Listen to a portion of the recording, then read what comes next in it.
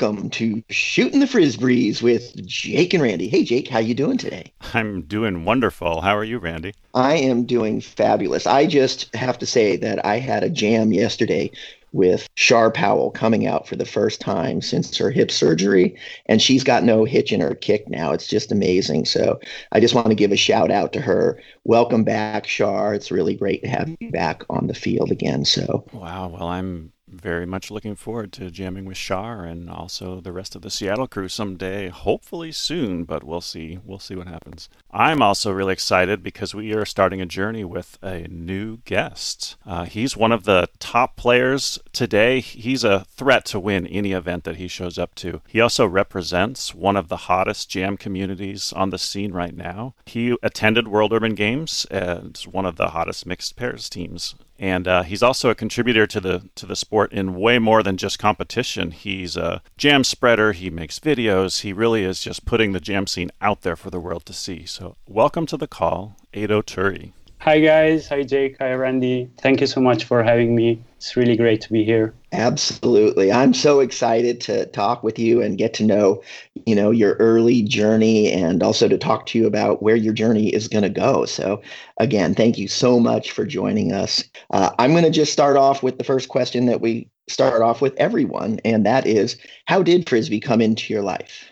Actually, Frisbee came to my life pretty early in my days.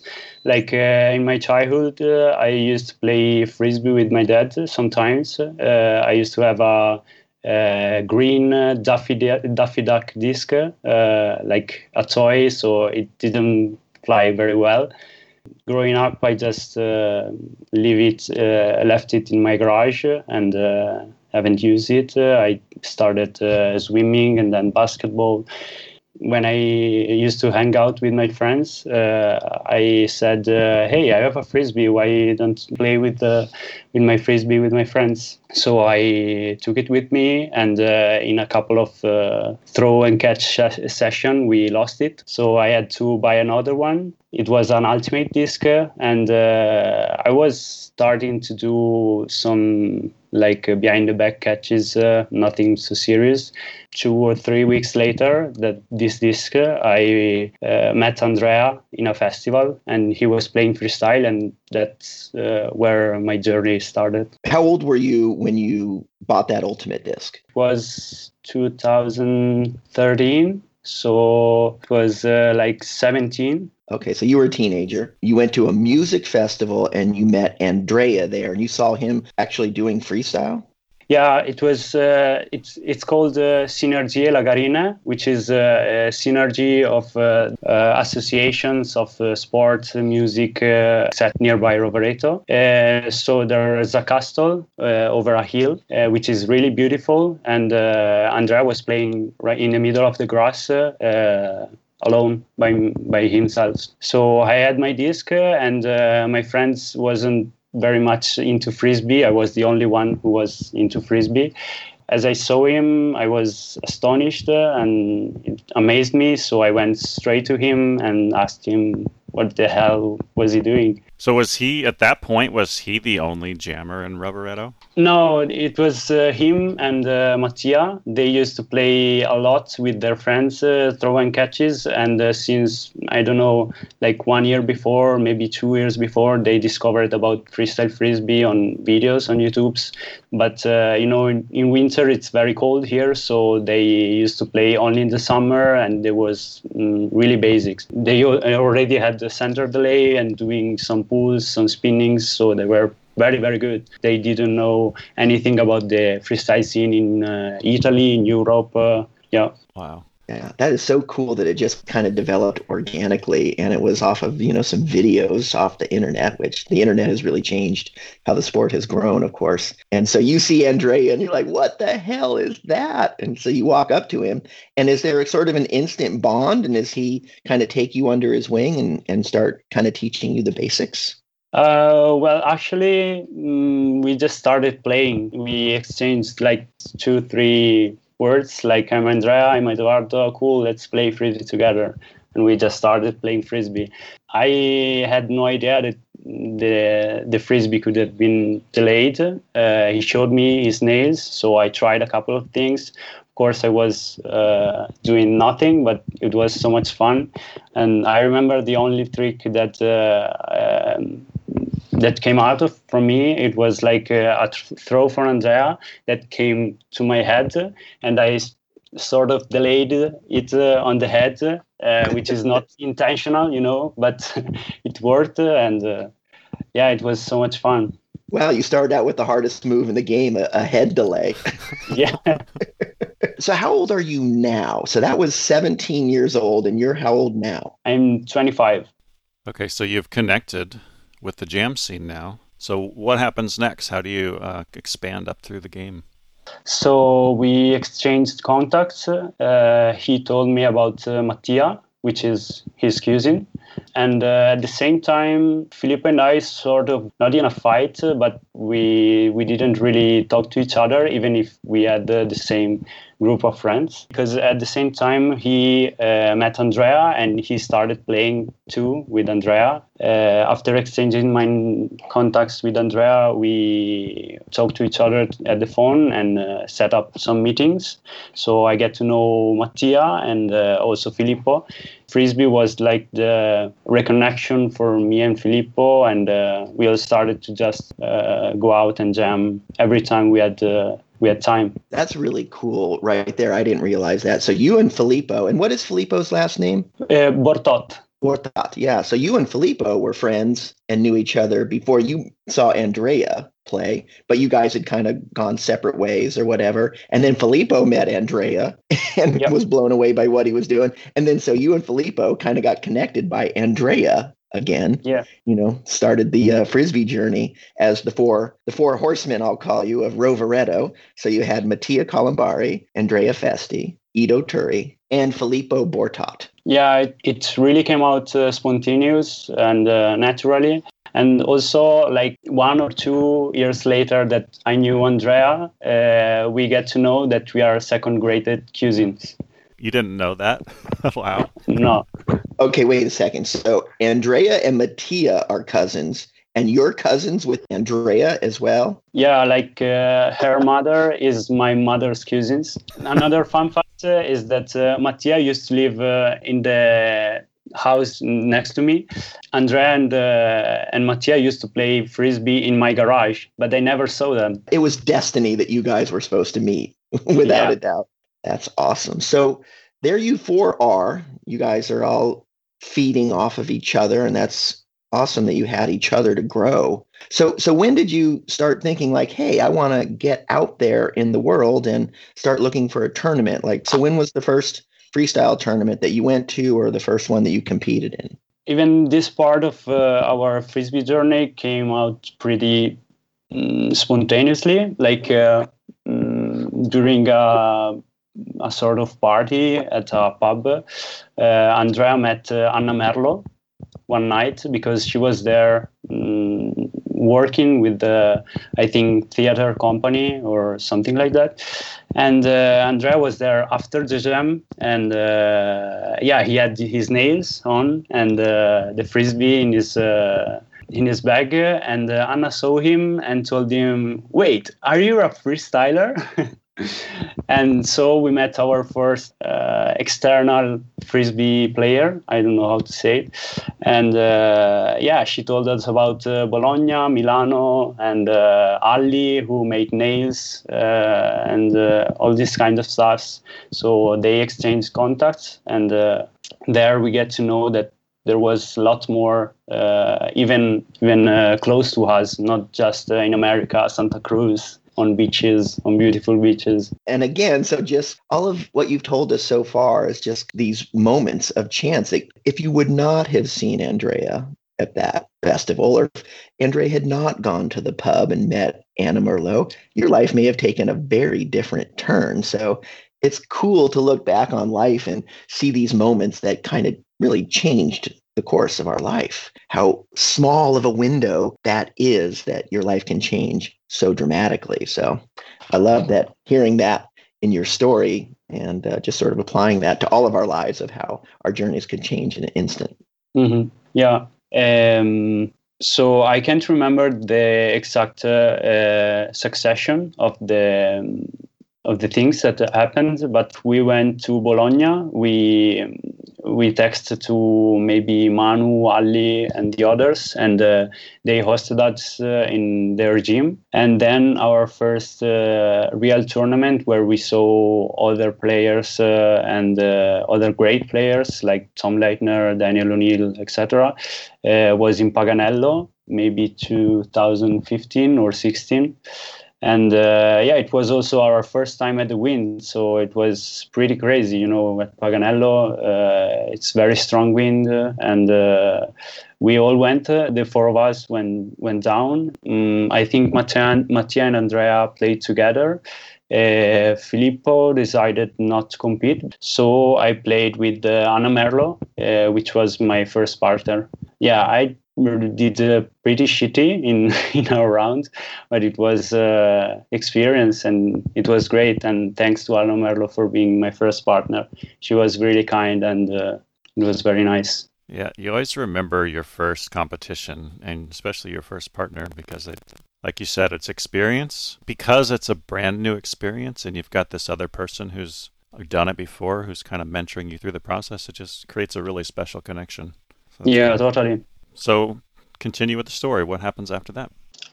In this period, we also started to, look for gyms and look for places to play because in winter we used to stop at least for 2-3 months, maybe even more. So Mattia's boss at work was in the organization of a sports society. So we asked them if we could have joined them. They said yes, and that we should have done like workshop, and if anyone would have wanted to come and try the sport, we should have let him come in, and it was not a problem at all. So we made it, and we managed to go into the gyms during the winter, and that was when our game kind of stepped up because now we can play at the gym all the year, and of course in the summer, not in the summer, but we can continuously play and practice all the year. Well, and something just occurred to me. Was your first Worlds in 2017? Yep. I think that's the first time that I saw you and the rest of the Rovereto crew jamming in person, and you guys were on fire. You were just shredding your brains out, and I think you made the finals, right? Yeah. But actually, I think the first time, maybe I'm wrong, but it was in Frisbee, 2017. Like 2017 was we made it to all tournaments we could.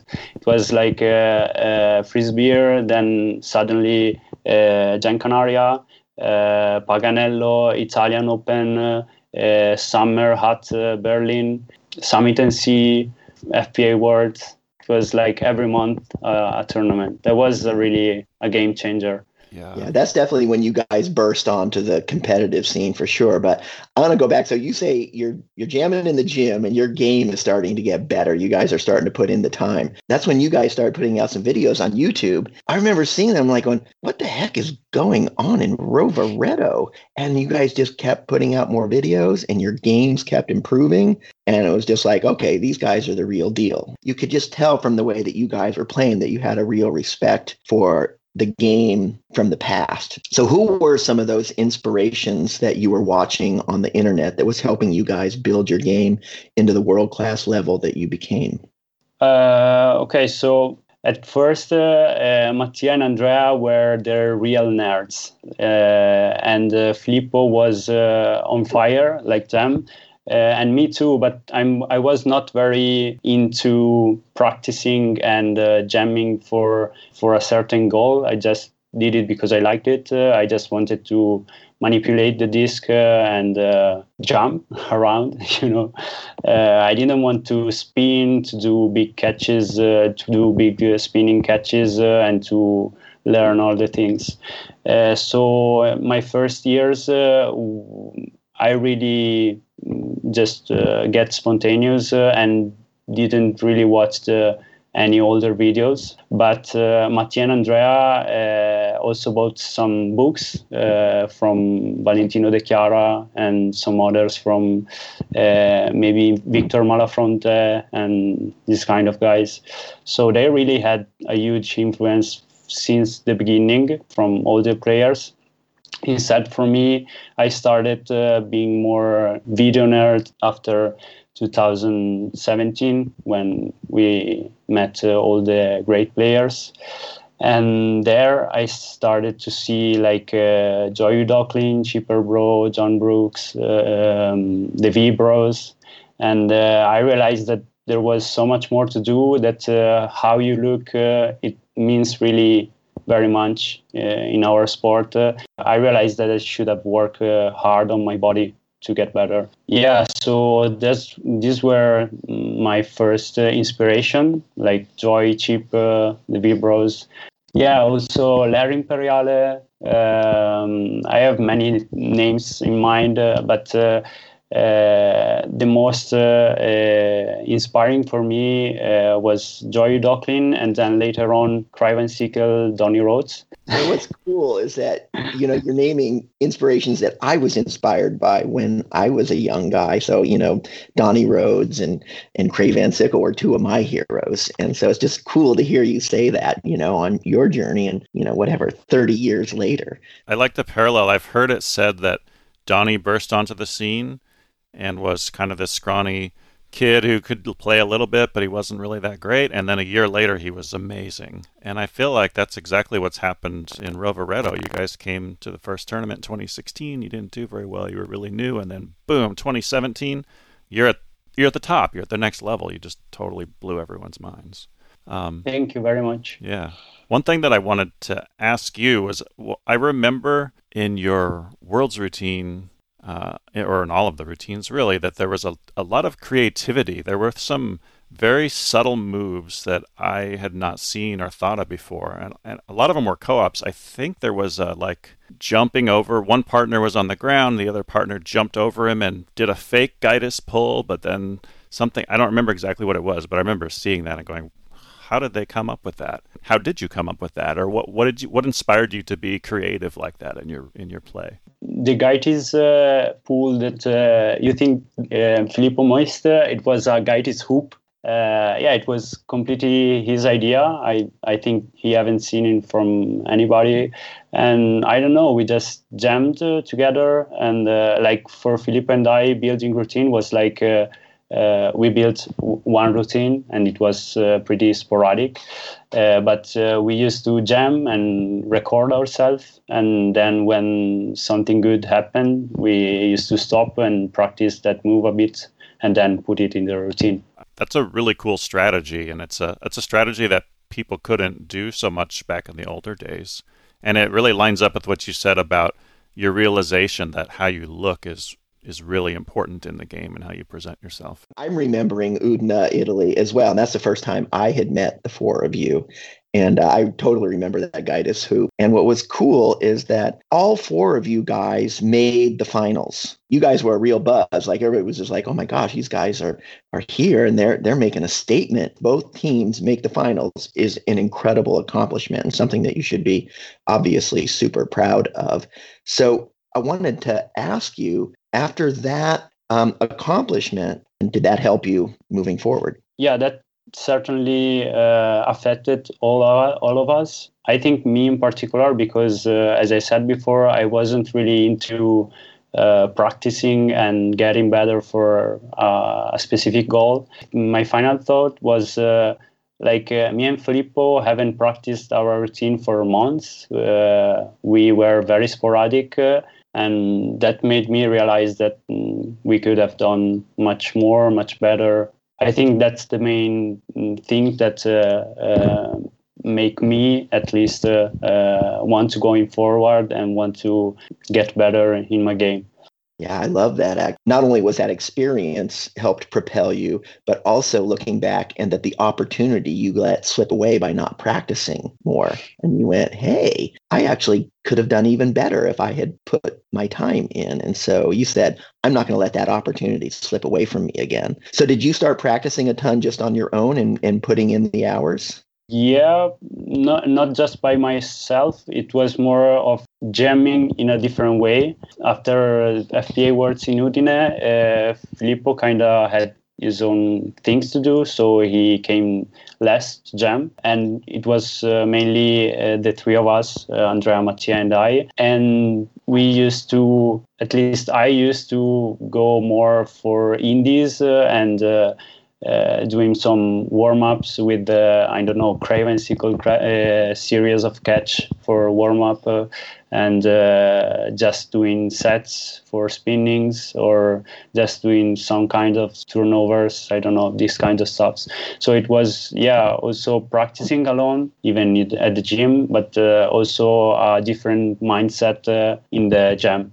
Well, I found that really fascinating, that Edo's takeaway from his experience at Udine in the World Championships and what he was going to take moving forward. I don't want to ever miss that opportunity again. So I was thinking when I asked him that question, it would give him confidence. But he was like, nope, I saw an opportunity that I lost because I didn't prepare well enough. It was like a mature, competitive point of view that I never really had in my early days. So I think that really shows in where his game is now and how quickly he improved. So I wanted to ask you a question, Jake. When you were upcoming and having some success, how did that success affect you and your game? It's a good question. And I think I was actually in a kind of a cool position because it was me and my brother. We were a team. And so any success that I had, we had together. And then we would go back and sort of talk about it and decide how we wanted to react to it. Never really thought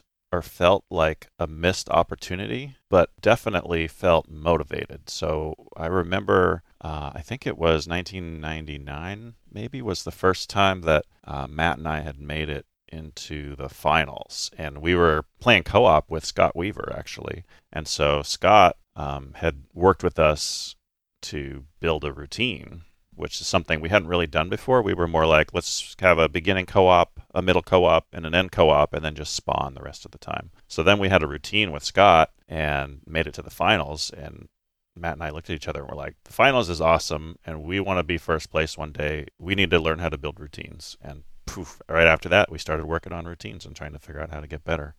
That kind of continued to be the theme. The better we did, the harder we worked, the more we practiced on our routines.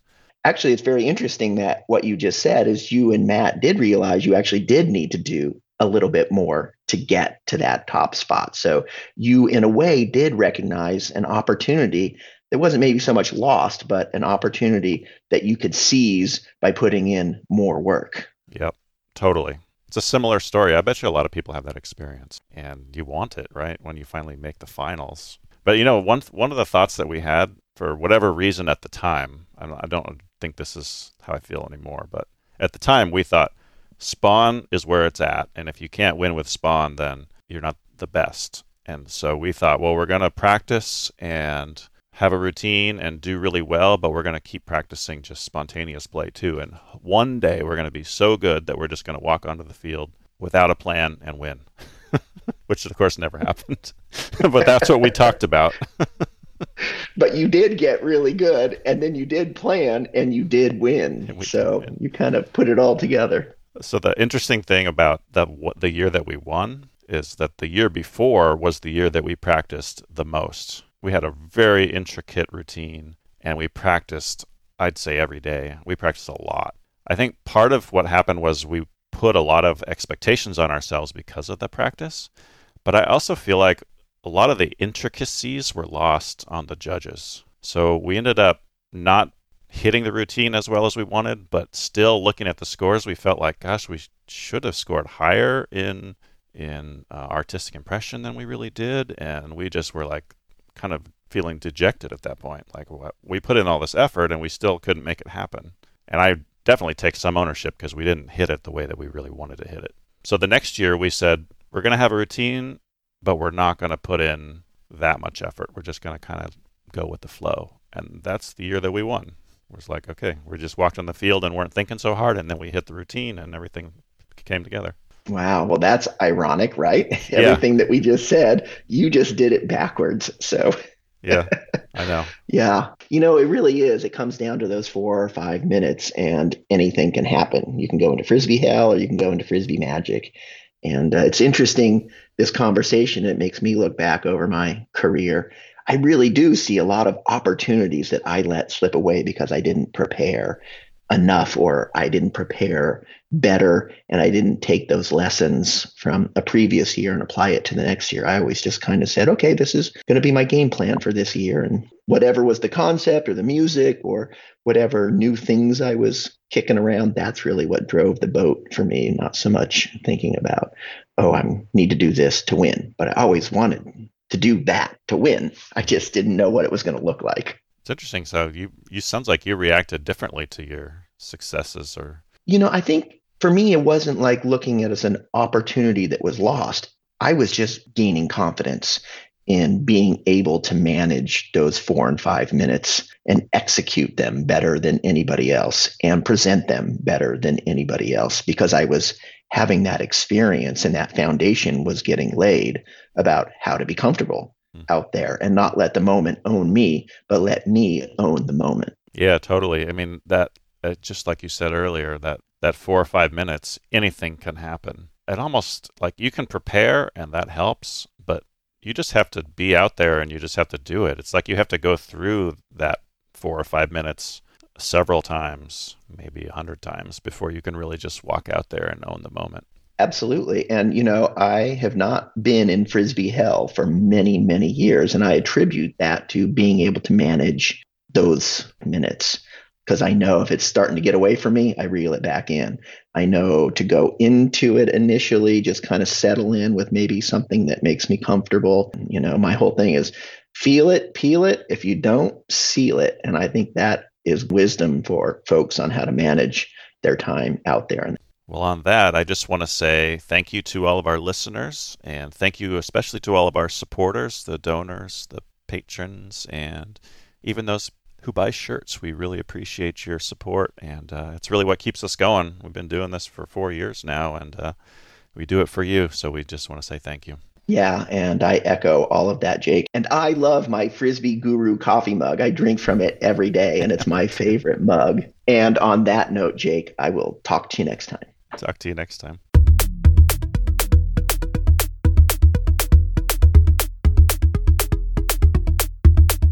Thanks for listening to Shooting the Frisbees with Jake and Randy. To contact us or for more info, check us out at frisbeeguru.com.